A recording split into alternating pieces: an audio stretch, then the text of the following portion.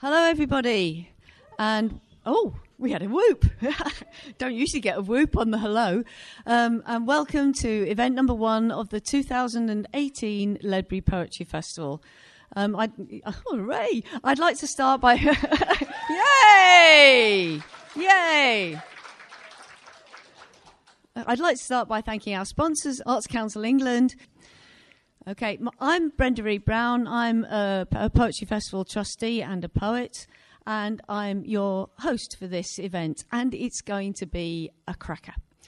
At the Poetry Festival, we pride ourselves on the support we give to poets at all stages of their careers, and that's something we hope to show you at this event this evening. So a bit later on, we're going to have some young poets who've achieved success in the Foyle Young Poets Awards. After that, we're going to have some more established poets, most of whom are appearing at other events in the festival. But we're going to start with some young people from the John Masefield High School, which is just down the road here in Ledbury. Woo, woo, woo! Go John Masefield! I've been working at the school as poet in residence, and I've had about 4 hours with these young people. So as you can see, they're right at the start of their writing careers. They started off by writing individual poems on the theme of freedom. Then they got together in groups of 3 or 4 and wrote collaborative poems. And as if that wasn't difficult enough, they've developed these collaborative poems into group performances. And that's what they're going to be presenting for you this evening. Now, I would like to point out that one group is missing 2 of its members. So when we come to the group that should be Alfie, India, Katie and Josh, it is in fact Alfie and India without Katie and Josh. And Alfie and India have very bravely decided to go on anyway. So, yay. So there are going to be 10 poems, but obviously there are quite a lot of young people, so I'm going to bring them up on the stage in batches. And our first batch is Chris, Gabby, Lily and Amelia, Faye and Akil, Natasha, Amelia, Saffron and Sophie. So could you come up on the stage now, please?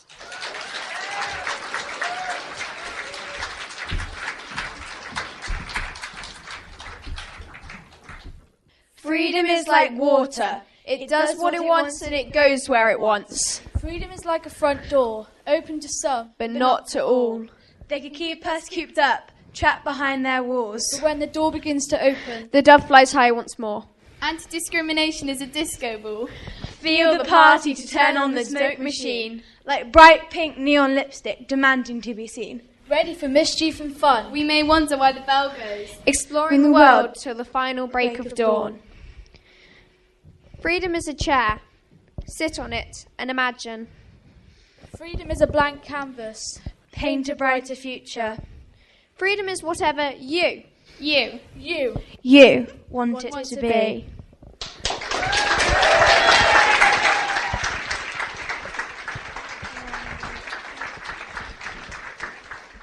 My phone that lets me talk to anybody, anywhere. A graveyard of people who have gone. Gone. Tesco, where you meet friends and all familiar faces.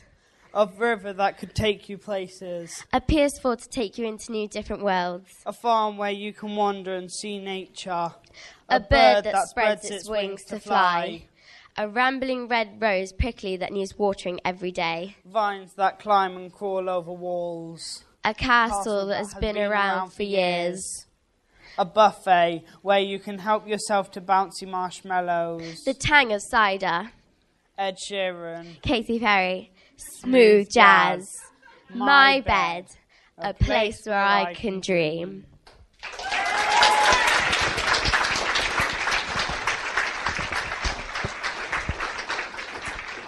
A mouse runs away from a cat towards a piece of cheese. Cold breezes blast through the heat and rustle through your hair. A stream flows through the mountains and splashes in the air. A dove amongst a flock of pigeons dares to be different. The picture in a frame from which you can't escape. A hole you know will never end whilst falling through its grasp. A perpetual window views a clear sky. A tree branch reaches like an outstretched hand. A glass of water, necessary and pure. A fish swims slowly and escapes the shark. A long white skirt dances in the wind. A towering church waiting for the sind. A single sunflower stands tall in the sun. A rosebush breaks its boundaries of place and expectations. The wind picks up leaves as it flies through the forest. Running through an open field like no one else is there. Endless opportunities flow. Through an open door.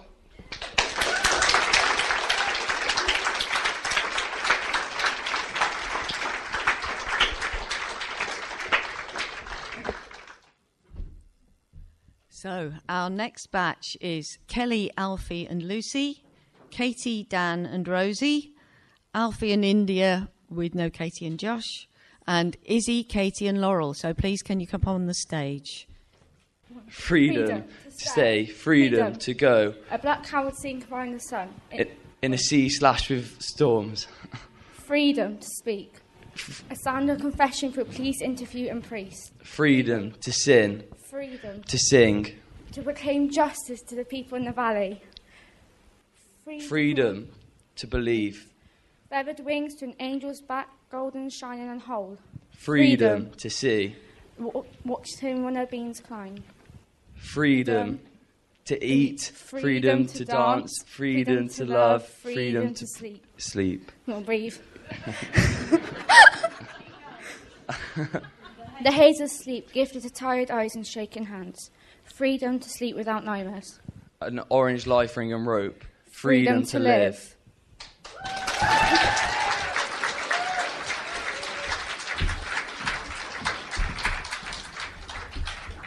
Whoosh, the curtains open. Rays of hope fill the room. Sunrise, the start of a new day. A bird that sings, that flies high above the mountains. A flag waves in the movement of its bearer. White clouds float above. Daffodils filled with happiness burst into beautiful statues. Smiles soak the June air, clean, moist air to breathe in. A boat that floats where it pleases. A tree that grows and twists and turns. A train that starts and stops and delivers. A sword that draws. Hands join, slippery with sweat. An injured bird flies once more.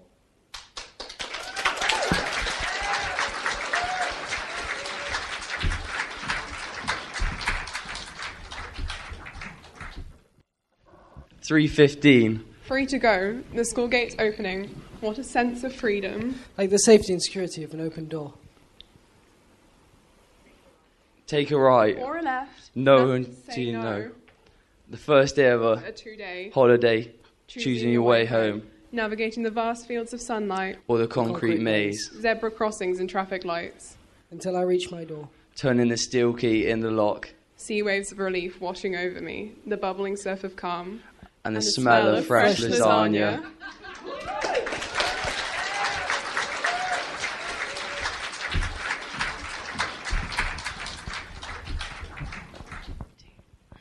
There was a time. Freedom seemed so simple, to stand and feel free. My summer dress, the colour of laughing children. So careless, young and naive. The sun beating down like a smile. But now my clothes are grey, as clouds. Rain. Sorrow. It's not an issue for nature or books on a shelf. It makes you wonder why people like you and I are so reluctant to express ourselves. To run from it all. Like a deer from the wolf. That familiar rush I'd almost forgotten comes back to me at once. My chest is pounding, my legs are weak. And for that very moment, I am free.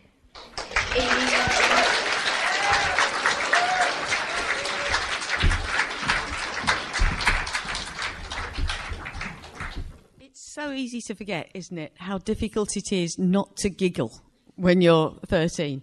Okay, our final batch is Morgan, Sophia, Katie and Izzy, Millie, Becca and Stephen, and finally Liv, Archie, Leona and Amelia. Please come up to the stage.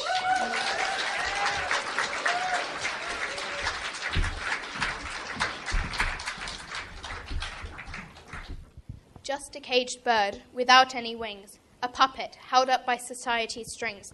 a suffocating corset of expectations, restricting his thoughts and his contemplations. As he stares up at the birds in the blue abyss, he thinks to himself, maybe there's more than this. A place without judgment he can cry, a place where he'd have his wings and he'd fly. As he glances down, his eyes are caught by white.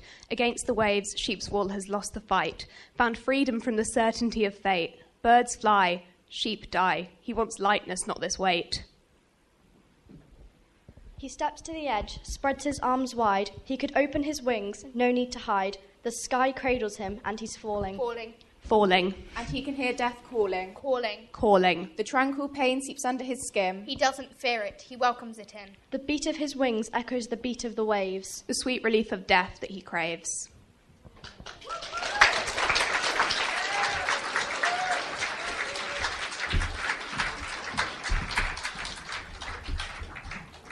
A swallow soars across the skyline. A tinge of pink ice smudges the horizon. The sunrise shows hope to everyone across the world. Freedom floats like a birthday balloon. Tiptoes of melodies skip across the warm breeze. A butterfly flourishes as its intricate wings batter gently together. This is why we fight, to keep justice and equality. Freedom. A blanket of hopes and dreams of an ideal world, to keep you warm and safe against dictatorship and slavery, the sad clowns of misery. We fight for peace like a plant fights for sunlight. We march for those who need safety. We lose friends in the name of freedom. A swallow soars across the skyline. This is why we sacrifice, for one reason. Freedom!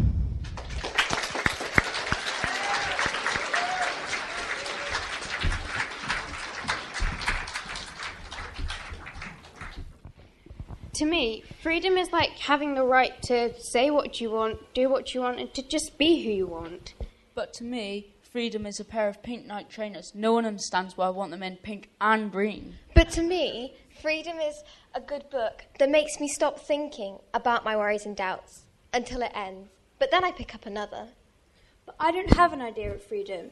As difficult as it might seem, there'll always be someone there who cheers you up, supports you, and who truly cares about who you really are. Life may be locked by bars. And may be caged by doors. But life is what you make it.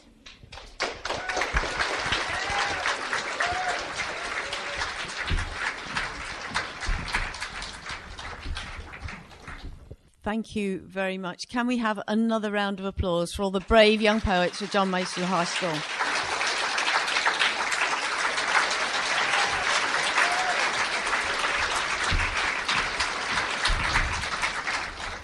Next, we have three poets who started to make names for themselves through the Foyle Young Poets competition.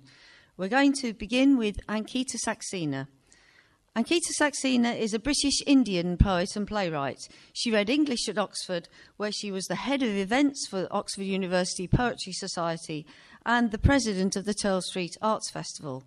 She is a former Barbican Young Poet and three-time commended Foyle Young Poet. Her work often explores the female body, family, and cultural identity. Please welcome Ankita Saxena.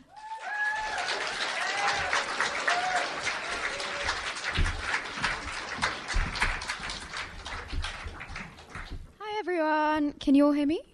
Good. First of all, you are all so incredible. I think it's so inspiring as a 22-year-old poet to see younger writers be defiant with their voices, and all your poems were incredibly defiant. So I think we should all clap for them once more, just to say how amazing they were. I'm going to read a couple of poems. The first one is about my relationship with my mother tongue, which is Hindi. I think when you speak two languages, it's always quite a complicated relationship you have with your other language, especially when you're growing up. Sometimes you'll want to be more British than Indian. Now I'm at a stage where I want to be more Indian than British, and it's just always confusing. Hindi is also an interesting language politically, because right now in India there's a president who's very nationalistic and trying to promote a certain idea of what India should be, and I think that's quite problematic. So I'm a majority within a minority, which also makes it quite interesting. The poem is called Tongue Chronicles. My mother extends her wings far down my throat. She hunts in hollow darkness, sometimes voiceless, other times making herself heard in a sudden retroflex curl. My mother is more gum than lip. She likes to present herself pure, rarely dallying in other people's mouths. There are enough cavities to explore within my own. My mother hoards secrets in the degrees of her meaning.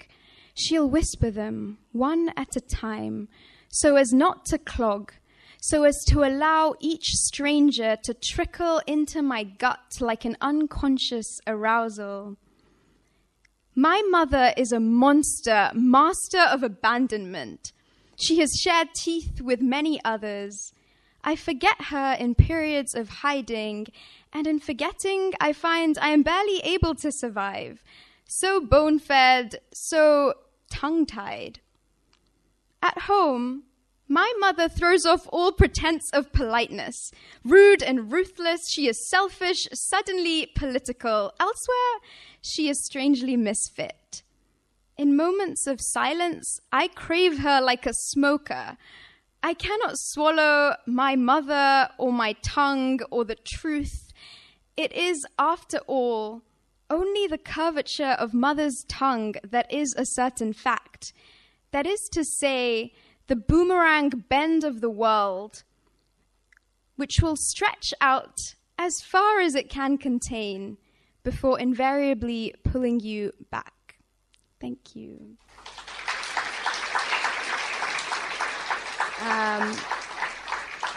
This next poem follows quite nicely after all your poems on freedom, and it was written after the Windrush scandal where several people were deported, and it also made me think about my status as an immigrant in this country, and it's called Deport. To remove a man from a country is easy, but to remove a country from a man is like trying to de-gut a shark with bare hands. We have swallowed so much, we are bloated. Some years it's crustaceans and other years krill, crunched between the molars the way our grandfathers taught us. Triple-layered teeth so finely arranged as to filter bone from fat, shell from nutty meat with a click of the tongue the way our fathers can. We are born fully prepared to defend. Our mothers gave us flesh tougher than their disapproval. Our cartilage is lighter than yours. As flexible as dancers' fingers, we have adapted to sleep in climates no other creatures could endure. Some days and quarters confined to the floor where the sky is too far above to swim to. In those days, more simple fish will do. Cod or haddock battered in oil and salt, tossed like bait. Other days, pushed into straits and rivers, lost in boat net, land-bound. Soon we'll float, tails twitching home, learning that however wide the ocean is, there is never enough space for everyone. Thank you.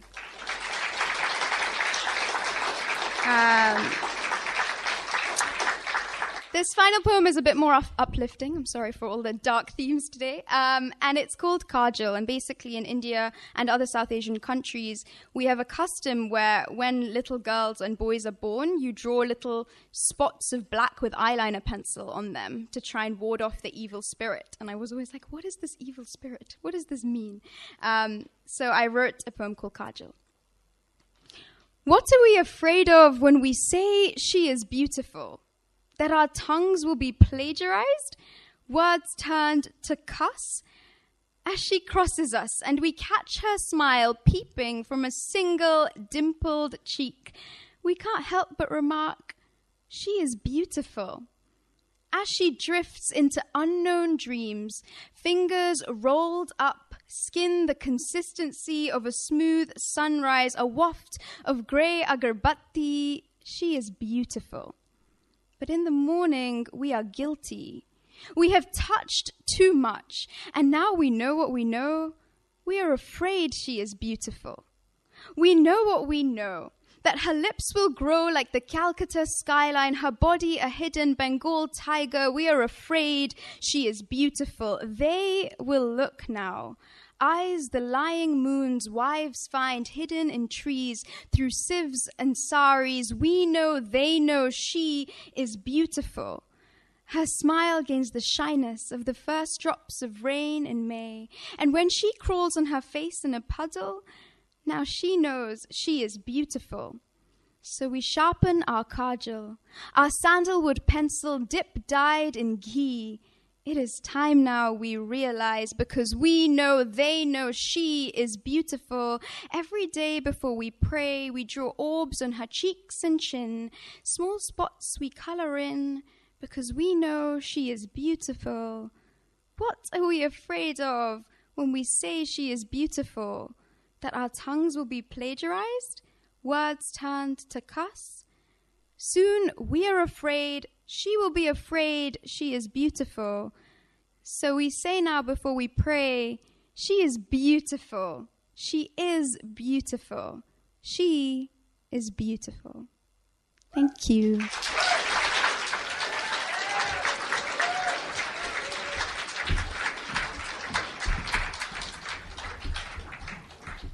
Thank you very much, Ankita. Next, we have Charlotte Wetton. Charlotte Wetton is based in West Yorkshire. Her first pamphlet, I Refuse to Turn into a Hat Stand, what a great title that is, won the Michael Marks Awards in 2017, following a spoken word album called Body Politic. She's published in Poetry Wales, Staples, Stand and other publications, and she regularly performs across the north, and she says she will run workshops if the opportunity sounds fun. Okay, so please welcome her up, Charlotte Wetton.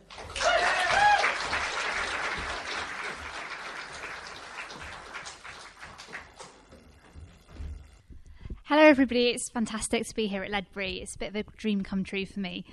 My first poem I'm going to read is from the collection, the pamphlet. It's called The Archivist's House, and it's about several things, about our inability to hold on to our personal past histories and how our futures can spiral off into different directions we can't hold on to either. But I think at its heart, it's really inspired by the huge amount of paper I hoard in my house. The Archivist's House. They broke down the door to the archivist's house, 2 policemen and a social worker, and found his stacks. Lists ran over window ledges, between the lines of other lists, skirting boards, wanted and unwanted gifts, money spent and regretted. Ductile spooling and spinning of threaded thought. He'd sweated ink, pores fogged with it, and the notes fattening, continually multiplying, useful objects found in the street, new foods tasted, meticulously catalogued, references numbered, but lists flicker away into women not spoken to, unsuccessful job interviews, each option classified, the next option and the next, on deeper into subcategories, secondary indexes. Self spread thin between choices, a lace wing smeared in a folio. Film releases missed, unfinished conversation. Pigeonholes spill into white, rustling pages, unravelled, lists tangled together. Thickets of possibles choke up the passageways. Box files split like fruit skins, becoming spongy and bulging. Stacked sheets shunting into wadded heaps, pressed into mulch. Only rat runs between essential rooms now. Thumbs and heels grease soften the paper, moulding the list to a muffled cocoon round the kernel of the man who husked himself. The fusty smell of his paper skins, the slow stifling heat, the weight.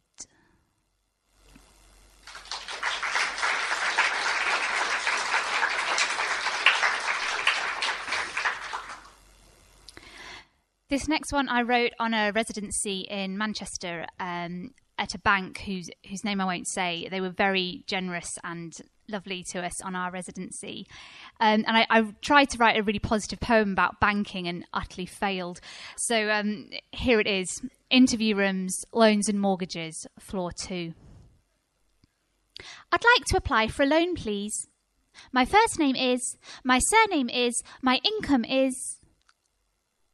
She sits polite as a tea party, calm and smiley. My income is, my current debt is... Their suits have the name of the bank sewn in. She talks to the suit, to his hat, his bowler hat. Are you paid monthly or weekly?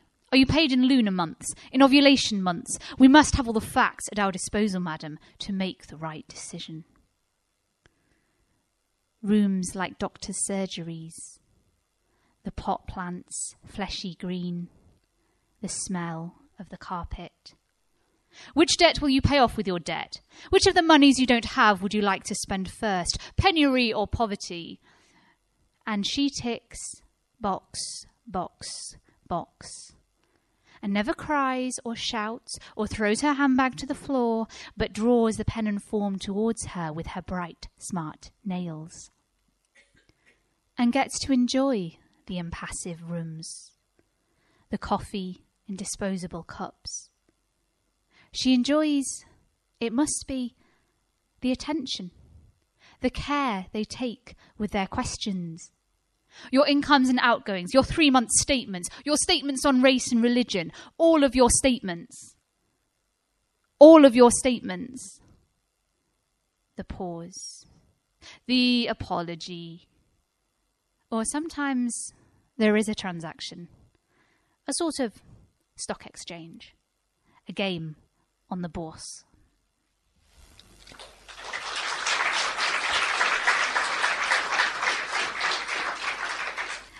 I'm going to read one more really short one to finish off, and this is one about transition when I was living between countries, but it could be any state that you might find yourself in. Baggage. At work, she forgets to take herself out the bag, sits all day in cellophane, and when she assembles her tongue to explain, she plays back an answer phone message. The postman discovers the body. She'd gummed a stamp to her forehead and tried to post herself home. Thank you. Very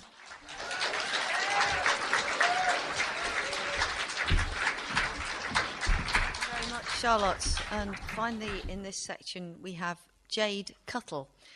Jade Cuttle read literature at Cambridge. She won first place in the BBC Proms Poetry Competition, performing on Radio 3, and has since been commissioned for other BBC podcasts, like celebrating Shakespeare's 400th anniversary through song.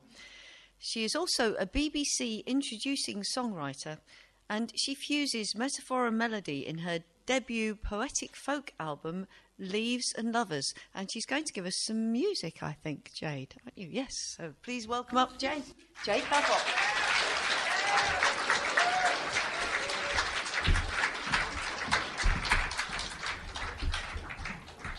So, hi, my name is Jade Cuttle. This first piece is called Leaves and Lovers. It's the title track from my new debut album of poem songs.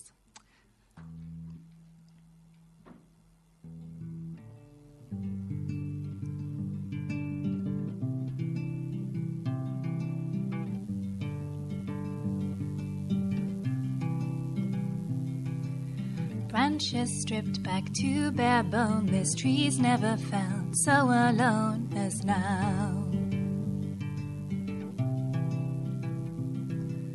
Even though it's lost its leaves, it's haunted by the memory of warmth. Who let who go?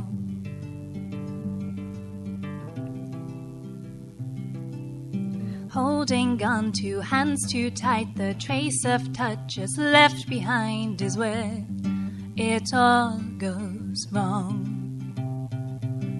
But if I dwell upon the cracks inside my bones, then I'll collapse, and I don't want that.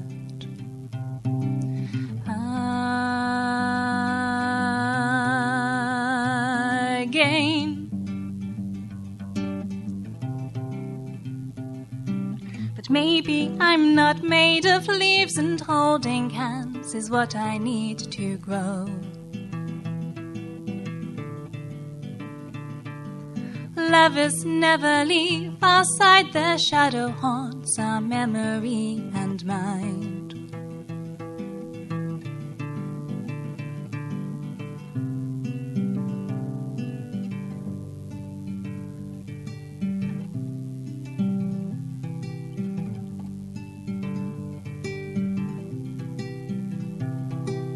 His heart is holy, his skin sacred to touch, and he holds me so tightly, and I like him very much.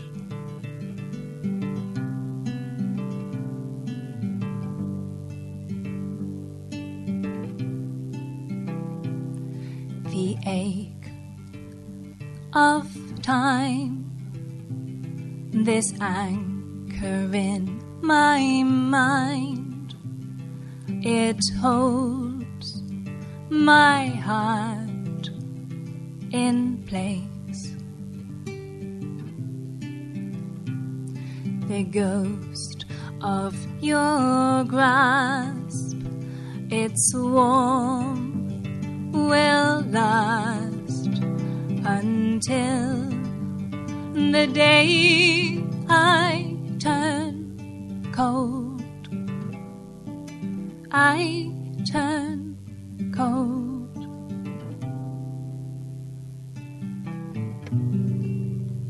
Thank you.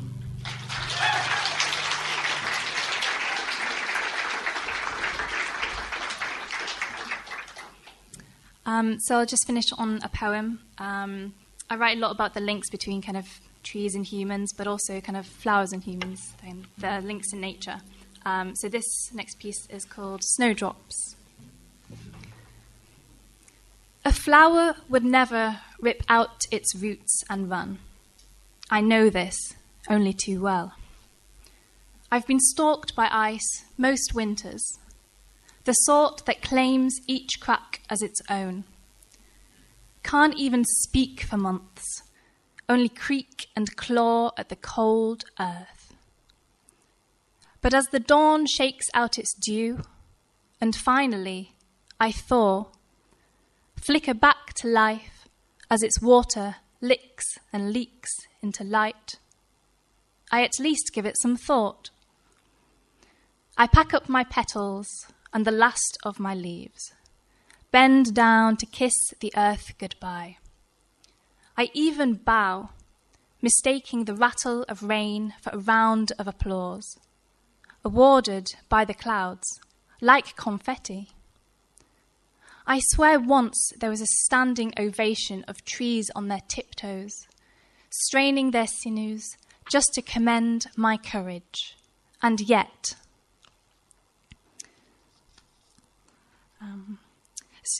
still I share the silent fury of seeds, grappling with the ground that just won't give. I fire out a flower, a flare, a distress signal to the bees, saying, please, dig me out from this dirt. And though I hear the hum of their rescue mission shivering down my spine, they simply pollinate me with the promise that next time, when I'm sown back into the soil, next time I will bolt straight out from my bulb. Thank you.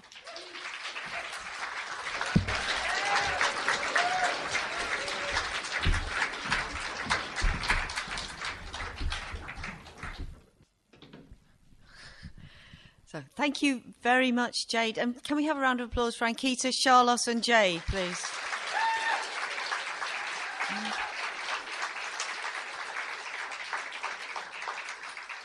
So, now we come to our next section.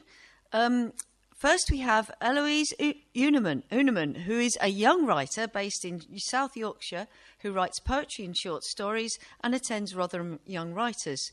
She was awarded the Cuckoo Young Writers Award 2017 in last year's Northern Writers Awards. So please give a big welcome up to Eloise Uneman.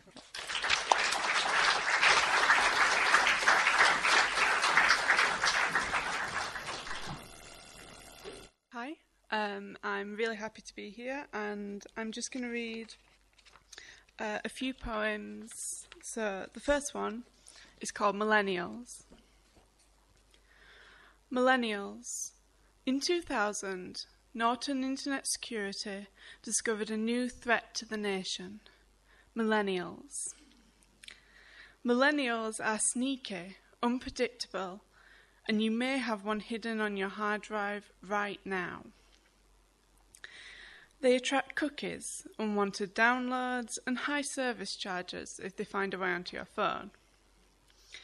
Current trends suggest millennials are often inactive in a system, using up RAM and slowing down processor speeds. If you suspect a millennial attack, it's advised you stop online banking to prevent the drainage of your savings account. Last year, Avast stopped 100,000 attacks by millennials, yet they still plague 7 in 10 computers.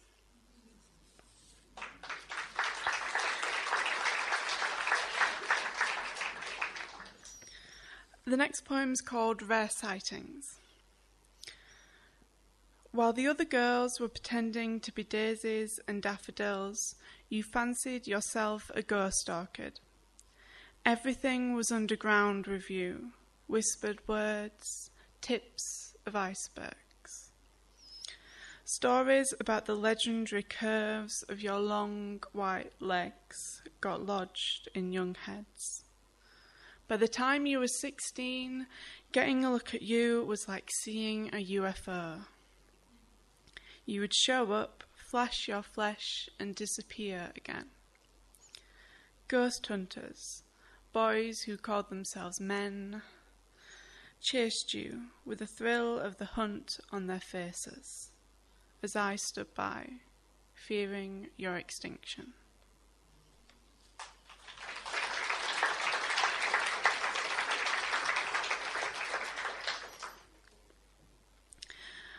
The next one's called Seasickness. My wife was a blue person, like a cat person, only everything had to be blue. The office was blue, her hair was blue, seafoam. The salt and pepper shakers were cerulean and navy, like a little nautical couple sitting seasick on the kitchen table. We had cobalt carpets and sky ceilings, sapphire kitchen cabinets and lapis napkins, though nobody ever visited to use them. I bought her ornaments from indigo to Arctic, throughout everything that wasn't denim. Weekly, I painted her nails baby blue, bought her Smurf toys. Once, I drove to Tesco in the early hours to hunt down a berry blast Powerade, and got up at 6 the next day to make her blueberry pancakes. For our anniversary, she asked me to paint every room blue, the ceilings too. The empty cans of glacier gave her just enough height, and were easy enough to kick. I still get up at 6 and sit in the bathroom, away from it all, trying to remember what colour the tiles are.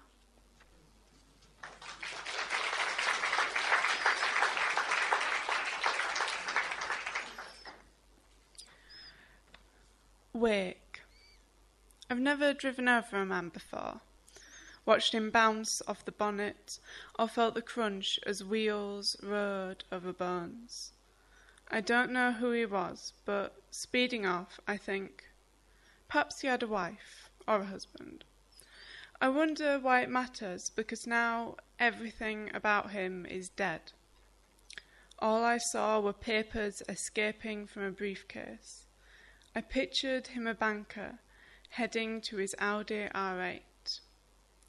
I might be the bad guy, but still, I wanted to pay my respects. Tell the casket I'm sorry you got in the way. So I attend the funeral on a punishing August afternoon. At the wake, a little girl wipes snot and tears on her sleeve, and I see his face for the first time, painted in clown's makeup, laughing at the camera. I leave before I'm mistaken for an old friend. In the off-licence, my brain paints clown white onto the stone-faced cashier.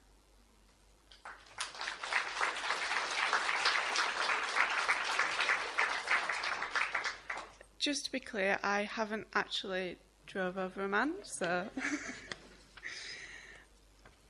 And the last one is called A Letter to a Brother I Never Had. And I don't actually have a brother, by the way. Where are you? I called a dozen times and it went through to that obnoxious answer machine of yours. Today we had an argument and you weren't there giving your opinion, holding me while I shook. Don't tell me you've gone to stay in Tenerife with Luke.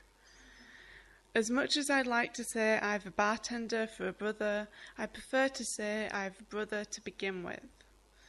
I'm waiting for you to step through the front door, set down your poorly packed hold all, traipse mud across the mat from those big black boots, and head for the fridge.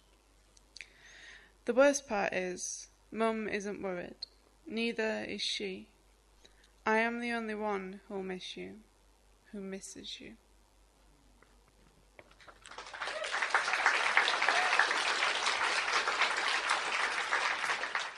Thank you very much, Eloise. And next we have Zaffar Kunial, who is the Ledbury Poetry Festival Poet in Residence this year. He was born in Birmingham and spent 2014 in Grasmere as the Wordsworth Trust Poet in Residence. His work was published also in 2014 by Faber and Faber in Faber New Poets 11, and his new book, which is called Us, and also published by Faber, comes out during the festival. So please welcome Zaffar Kunial.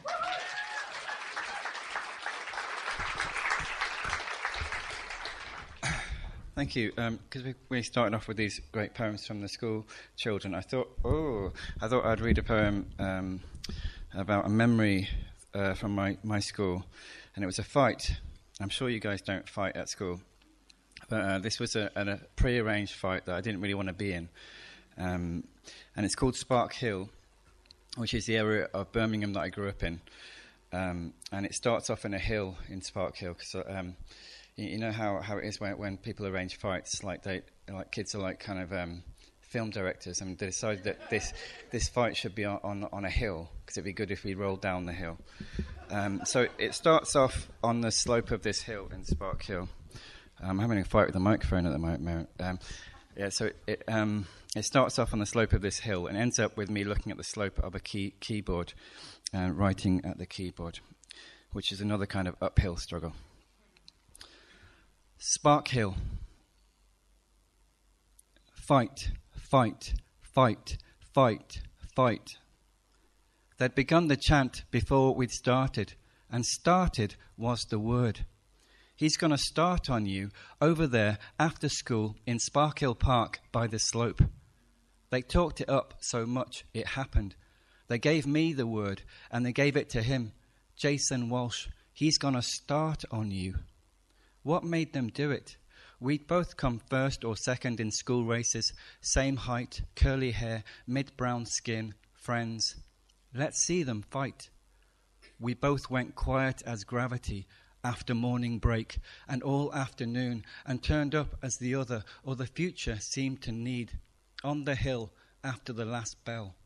Starting was hard. The first punch was a shove, like shoves were our slow way of talking. Shoving arms became thrown arms became wrestling arms, and there was love in the grip on the fat lip of the slope.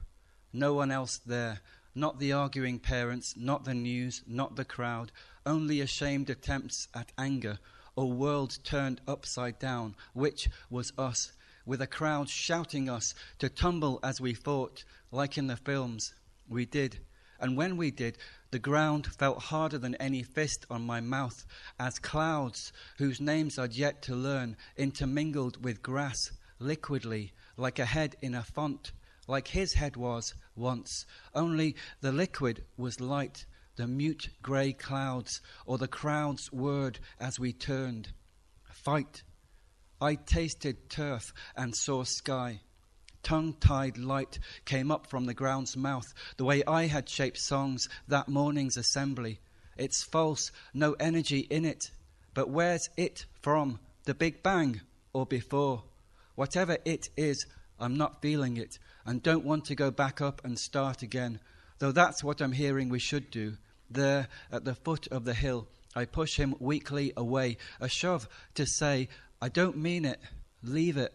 I grip the bag I dropped at the start, a bag with a changed gravity, even the heavy logo, its big letters, H-E-A-D, and head home, head out of the park, down the very long Stratford Road. I didn't have the fight in me, or I didn't think I had, for a very long time, till this afternoon's grey passed the green curtain, and that afternoon's grey rubbed two flints behind my eyes, two flint clouds that ring a bell, dull and bright, and I sit down quite some way from St. John's Primary School, Sparkhill Park, and that slope where time felt dense, the opposite of light, and I look past my knuckles at it, the black up-tilted keyboard, and on that backlit slope, these central blocks, F, G, H, and I've started to type, fight, fight, fight, fight. Thank you.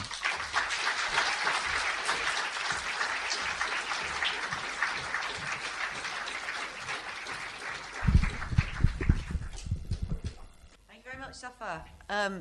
Next, we have Dee Dee Jackson. Dee Dee Jackson teaches at the University of Vermont. Her poems have appeared in the New Yorker, the New England Review, and elsewhere, and I think she's being very modest. Please give her a round of applause to Dee Dee Jackson.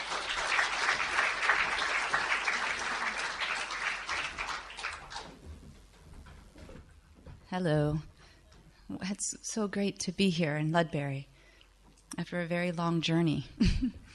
I'm going to read two poems. And can you hear me okay? Okay. The first, there's just maybe a few things you should know. It takes place on a mountain in Vermont in the U.S., and I recently moved from the south in Florida up to Vermont. And so I'm learning the flora and fauna differences between the south and the north. And so I kind of mentioned that in here. So on Hawk Mountain, Vermont, I am parting with the sun that like a Greek oracle descends the temples of mountains before me. Their silhouette darkens to Oxford blue, elides the current of the sky until I no longer see crest or peak. After moving up from the south, how much should I know of coniferous trees or of chickadees who play their winter song of Phoebe, Phoebe, the last note toppling an octave from the first like a softly closing door. The northern sky stands so straight. It uses the largest pines for crutches. They bend under its weight. We have a friend who isn't happy I'm white. With him, though, the road is just sampling the sound of rain. So my husband and I hold hands as often as we can, each finger erupting a new continent. But in the early evening, I worry that if pulled over, when my husband lifts his empty hands, he is lifting only his blackness. At this hour, a chickadee cries in staccato, dee, dee, dee, dee, dee, dee. I wonder how it knows my name before I look at our marriage in the milky moonlit night. Thank you.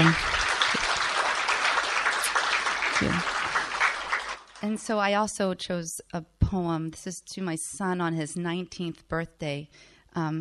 Directions. It's titled Directions because of the young poets here in the audience. So this is Directions for my son on his 19th birthday.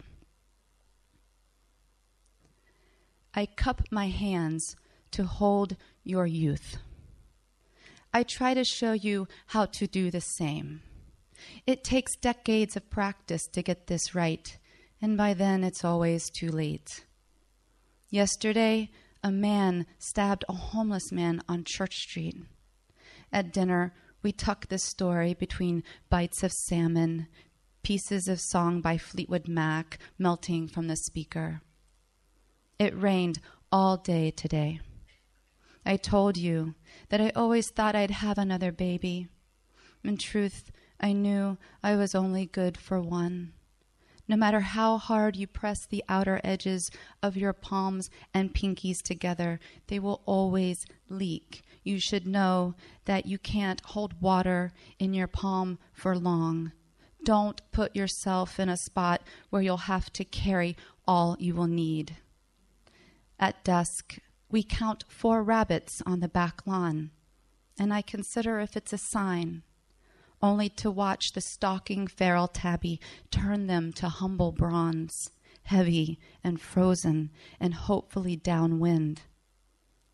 At least once a year, you should close your cupped hands like a book. Not to worry, hinged, they will always open again. Thank you.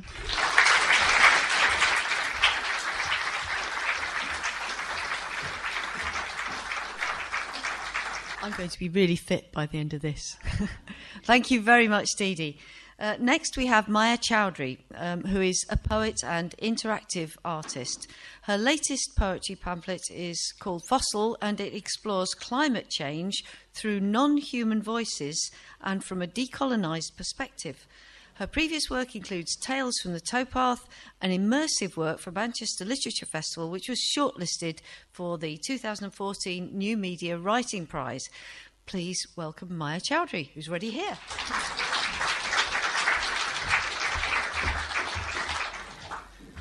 Butterfly Orchid.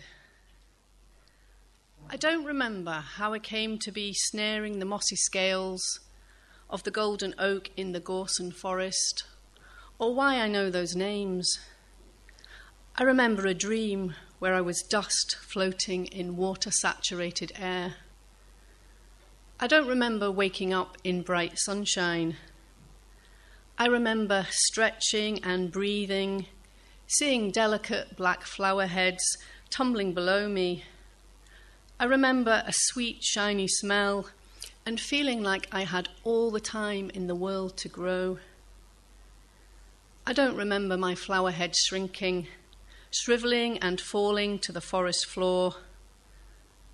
I remember summer rain, drenching my black petal faces, so insects came to watch the circus. I don't remember how summer ended. I remember my flower tips drying out to wizened hollow stumps and me shrieking inside, storing energy in my roots, retracting to stillness. I remember the echo of a rain quail call back the dawn from darkness. I don't remember when I became deaf. I remember the silent beats of water drops on canopy, and all I could hear was chlorophyll.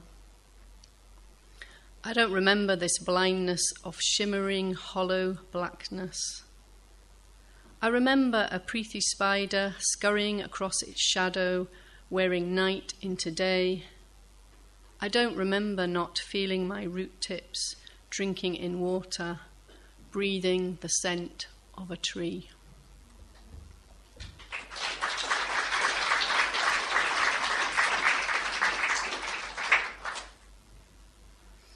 So in Fossil, I'm exploring non-human voices, like the butterfly orchid, and I really love orchids. I think they're an amazing species. I love their tiny, tiny little seeds and how They are just very diverse in the world. So in writing Fossil, I became very obsessed with different things, like orchids. I've got quite a few orchid poems. And then I thought, what other voices in the world do I want to speak? And I was thinking about the voice of a glacier. And I discovered this glacier called Siachen Glacier, which is the highest glacier in the world. It's on the border in between India and Pakistan, and there's been a war fought over that glacier for the last 30 years. And this poem's about that. Siachen Glacier. You are an abundance of crimson wild roses on rocky outcrops, 2 points on a map unjoined by mountain peaks, a disputed line of control that makes fools of territory. You kill 1 Indian and 4 Pakistani soldiers every 4 days with your minus 60-degree nights and avalanche smothering storms. You hold on to 2 continents, frozen fingers clawing the ridgeline between 2 religions. You have been numb since the Little Ice Age, despite the sun rising in your shadow. You blink at the gathering cumulus, storming towards you, engulfing you with their icy kisses. Your spring melt gushes into the Nuba River. Huge swathes of you shear and tumble into the swelling waters. You are melted and cut with chemicals, poisoning the snow bear, the white-winged river chat. Thank you.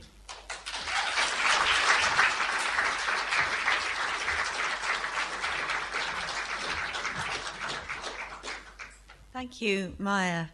Next, we have Joelle Taylor, who is an award-winning poet and author whose poetry is included in the GCSE English curriculum. So you will come across it if you haven't already. She is the founder and artistic director of Slambassadors, which is the Poetry Society's National Youth Slam Championships, and she's written 3 collections of poetry. The most recent is Songs My Enemy Taught Me, which she is touring internationally. But now she is here in Ledbury. Big hand for Joelle Taylor. Hello, lovelies. You all right? So I'm aware we've only got a short amount of time, but just to fill you in a little bit on what Slambassadors is. It's the National Youth Slams of this country, and it's been administered by the Poetry Society for at least 15, 16 years. And it's set up to try and find kids who are like myself growing up, who have a burning passion to create, but come from the ends, come from a kind of environment where there's no access to the arts. So essentially it's a program that's dedicated not just to finding the next generation of spoken word artists, but to breaking their silences. So I'm going to do one poem that I want to dedicate to those, but also all you glorious humans down the front there. You're wicked, mate. At times... life gets very, very, very tough, especially if you're someone who has worked through Slambassadors. That sounds like Slambassadors is a terrible thing.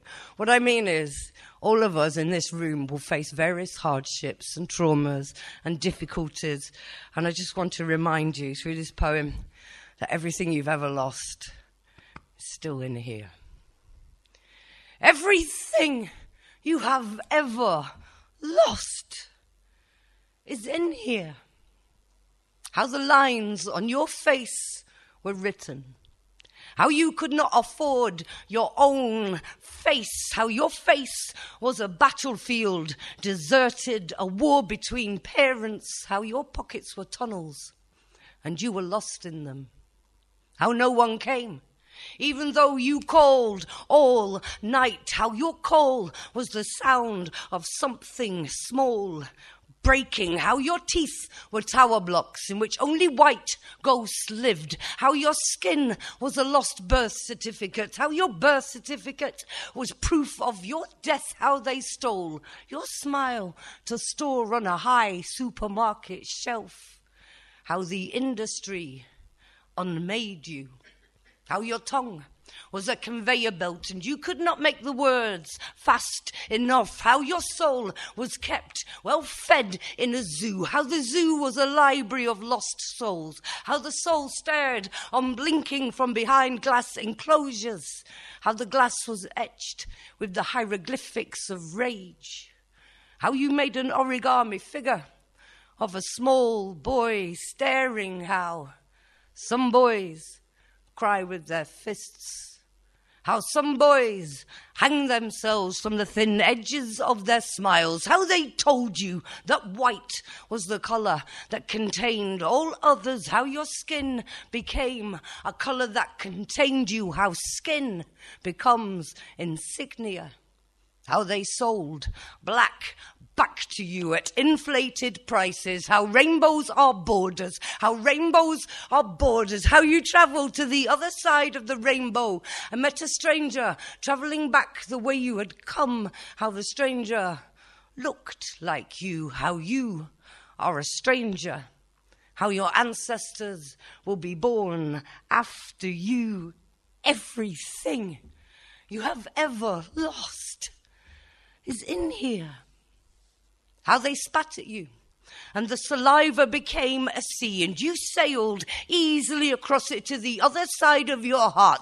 How your heart was a tectonic plate, how your heart rubbed, how it drifted apart, how other people set up home on the opposite side of your heart to you, how they sent smoke signals, how you answered, how your words turned to ash and blew away, how silence was a song your enemy taught you, how your voice was thin ice you were afraid to walk across, how the last bus home took you to another man's city, how home keeps moving, how your streets were gentrified, how they gentrified our stages, how we were forced out of our own mouths, how your father lives in your face, nowhere else. How you were raped by a high court judge, how judges' wigs are mushroom clouds floating over the horizon, how your dreams were trained to walk in tight circles, how your dreams were dogs, how your father was a bomb and your mother rich in minerals, how you were dead, son. And death brought you flowers and you said thank you, but you meant how death waited outside all night, how pebbles against windows sound like Aleppo, how your mouth is a tornado that draws the whole town to it. Everything you've ever lost is in here. When you could let love sit beside you on a broken back sofa and change the channels, when maybe only one hand is required, when perhaps if you place your palm prints beside each other, you might find that they make an atlas that could lead you out of here, and love could wake you and you could be falling, and through falling uncover the archaeology of your wings, when after the grey apocalypse that no one else noticed, you might realize that trees hold hands beneath the earth, how you learn to hold hands beneath the earth.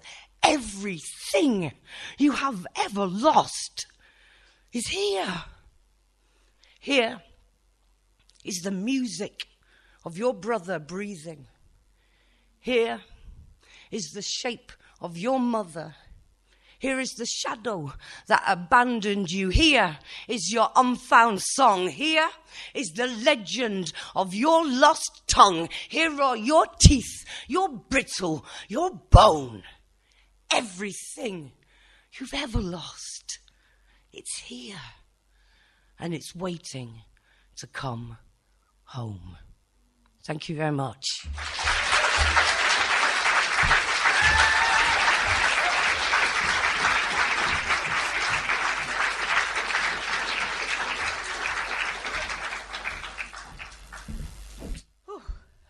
Thank you, Joelle. Our penultimate poet is Linda Gregerson. Linda is the author of 6 collections of poetry, most recently Prodigal, New and Selected Poems, published by Houghton Mifflin. She is Distinguished University Professor of English and Creative Writing at the University of Michigan and is also a Chancellor of the Academy of American Poets, and we're very lucky to have her here this evening. Welcome, Linda.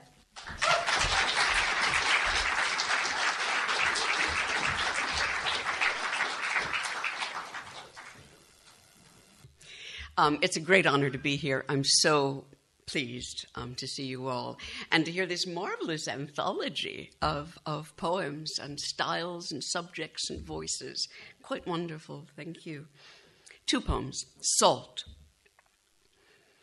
Because she had been told time and again not to swing on the neighbor's high hammock, and because she had time and again gone back, lured by the older boys and their dangerous propulsions. Because a child in shock, we didn't know this yet, can seem sullen or intransigent, and because my father hated his life. My sister, with her collarbone broken, was spanked and sent to bed for the night to shiver through the August heat and cry her way through sleep. And where, while she cried, was the life he loved? Gone before she was born, of course. Gone with the river ice stored in sawdust. Gone with the horses, gone with the dogs. Gone with Arvid Anneker up in the barn. 1918, my father was 6. His father thought, why leave a boy to the women? Ole, like holy without the H, a good Norwegian name. Ole had papers to sign, you see. Having served as county JP for years, you would have chosen him too. He was salt of the earth. And Arvid's people needed to cut the body down. So Ole took the boy along, my father, that is, and what he hadn't allowed for was how badly Arvid had botched it. Even this last job, the man had no luck. His neck not having broken, you see, he'd thrashed for a while, and the northeast wall of the barn, the near wall, was everywhere harrows and scythes. It wasn't, I hope you can understand, the blood or the blackening face, as fearful as those were to a boy that 40 years later had drowned our days in whiskey and disgust. It was just that the world had no savor left once life with the old man was gone. It's common as dirt, the story of expulsion. Once, in the father's fair lost field, even the cycles of darkness cohered. Arvid swinging in the granular light, Ole as solid as heartwood and tall. How could a girl on her salt-soaked pillow compete? The banished one in the story measures all that might heal him by all that's been lost. My sister in the hammock, by Arvid in the barn. I remember that hammock. A grey and dirty canvas thing, I never could make much of it, but Karen would swing toward the fragrant branches, giddy with fleshed with laughter, giddy with the earth's sweet pull. Some children are like that. I have one myself. No wonder we never leave them alone. We who have no talent for pleasure, no use for the body but after the fact.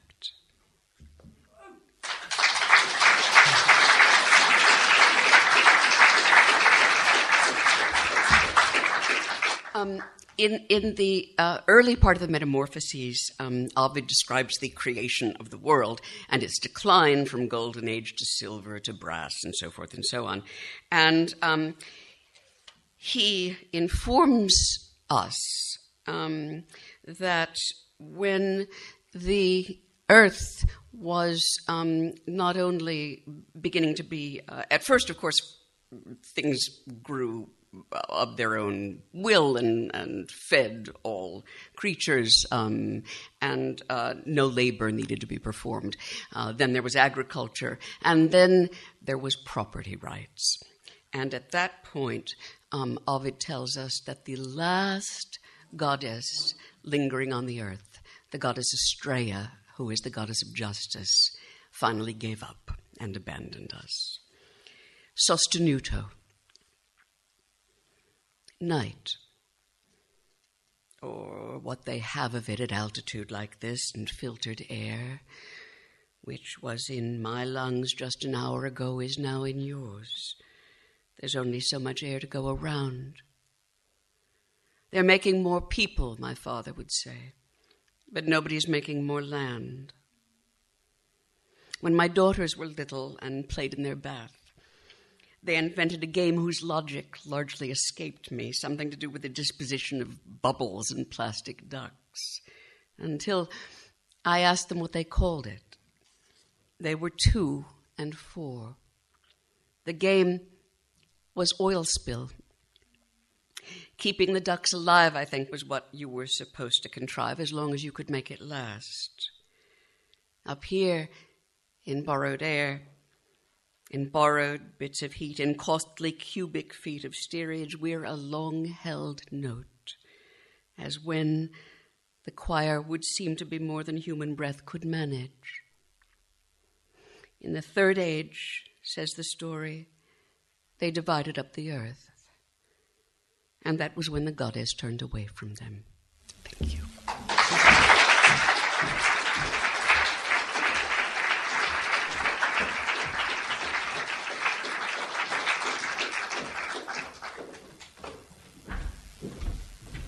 Thank you very much. I'm just stunned. Thank you. Finally, we have Major Jackson. Major Jackson is the Richard A. Dennis Professor of English at the University of Vermont. He serves as the poetry editor of the Harvard Review and is the author of 4 books of poetry, including Roll Deep. Please give a big Lebry welcome to Major Jackson.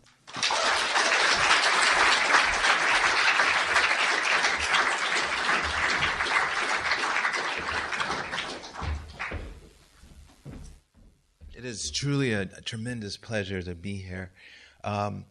Thank you, students, reminding us what freedom is and to keep fighting for it. And thank you to all the poets, and thank you, Ledbury and hosts.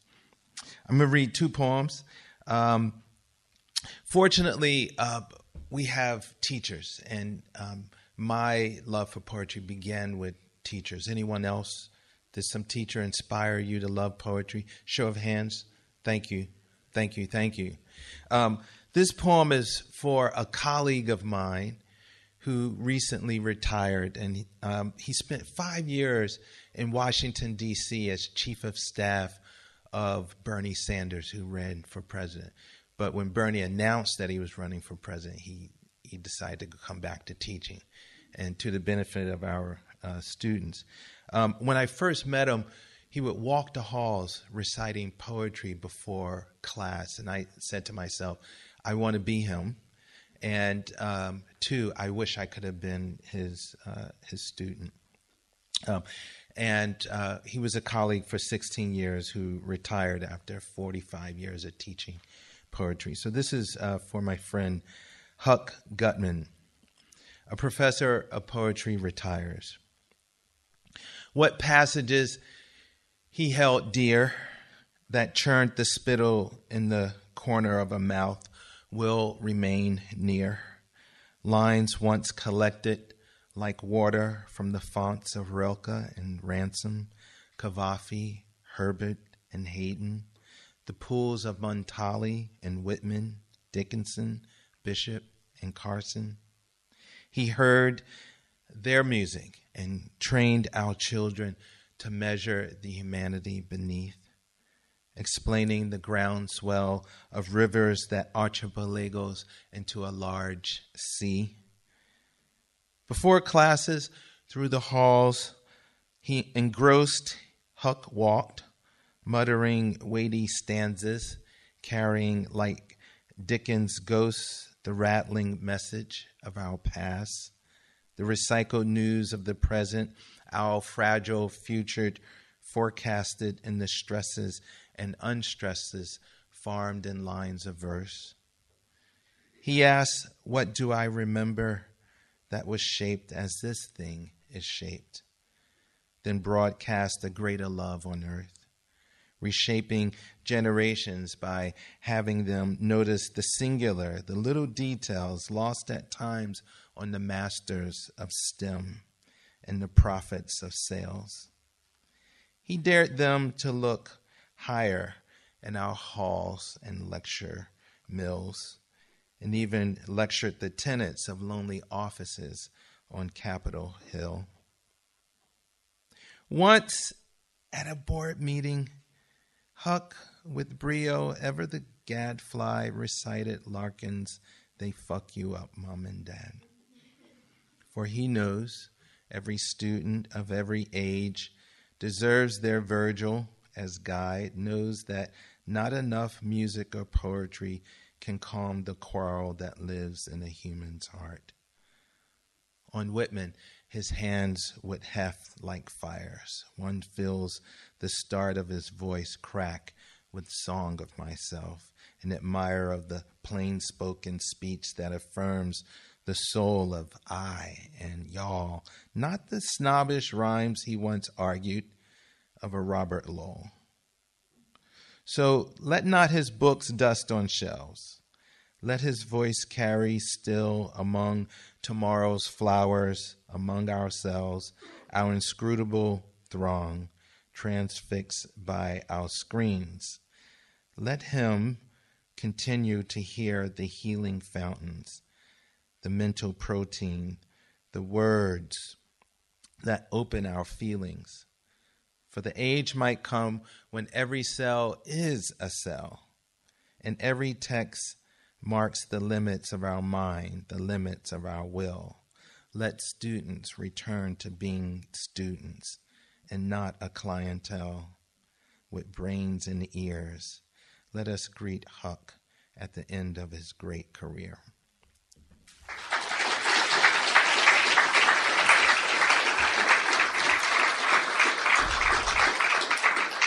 I travel quite a bit in the fall to New York City to teach, and I catch the first flight in the morning and the last flight at night. And often in the morning, I want to sleep because it's so early. And occasionally I'll have the neighbor who's a lot perkier, maybe from stronger coffee, and who'll want to talk. And if I feel like talking, I'll say, you know, they'll often ask, what do you do for a living? I'll say, I teach. And then that leads to, what do you teach, and so forth. But if I want to go to sleep, all I have to do to that question, what do you do, is say I write poetry. And then all conversation stops, and I can create a pillow and rest my head on the window.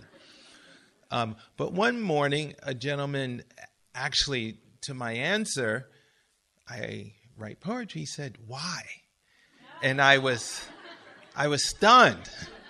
I didn't know what to say. I gave him some answer, of course, but when I arrived to my office, I jotted down this poem and actually finished quite a bit of it. Why I write poetry. Because my son is as old as the stars. Because I have no blessings. Because I sit alone and welcome morning across the unshaved jaws of my lawn. Because the houses on my street sleep like turtles. Because the proper weight of beauty was her eyes last night beneath my eyes. Because the red goblet from which I drank made even water a Faustian toast. Because radishes should be banned, little pellets that they are. Because someone says it's late and begins to rise from a chair. Because life is ordinary unless you plan and set in motion a war. Because I have not thanked enough. Because my lips moisten whenever I hear Mingus's goodbye pork pie hat. Because I plant winter vegetables in July. Because I could say the morning died like candle wax and no one would question that truth. Because I relish being sent into the coat room in third grade where alone I would turn off the lights and run my hands over my classmates' coats as if playing tag with their bodies. Because once I shoplifted a pair of Hawaiian shorts and was caught at the Gallery Mall. Because soup reminds me of the warmth of my grandmother and old aunts. Because the long coast of my dreams is filled with saxophones and poems.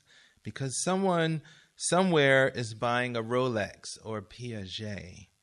Because I wish I could speak 3 different languages, but have to settle for the language of business and commerce, because I used to wear paisley shirts and herringbone sports jackets, because I better get it in my soul. Because my grandfather loved clean syntax, cologne, Stacey Adams shoes, Irish tweed caps, and women, but not necessarily in that order. Because I think the elderly are sexy and the young are naive and brutish. Because a vision of trees only comes to wise women and men who can fix old watches. Because I write with a pen whose supply of ink comes from the sea. Because gardens are fun to visit in the evenings when everyone has put away their coats and swords. Because I still do not eat corporate French fries. Because punctuation is my jury and the moon is my judge. Because my best friend in 4th grade chased city buses from corner to corner. His father could not stop looking up at the sky after his return from the war. Because parataxis is just another way of making ends meet. Because I have been on a steady diet of words since the age of 3. Thank you.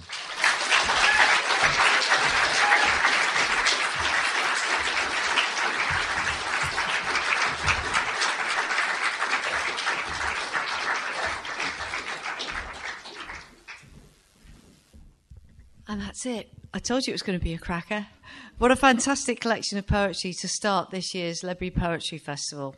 So I'd like to thank all the poets who appeared here tonight, but also the sound technicians and the stewards who've done such a great job. So can we have one last round of applause for everybody, please?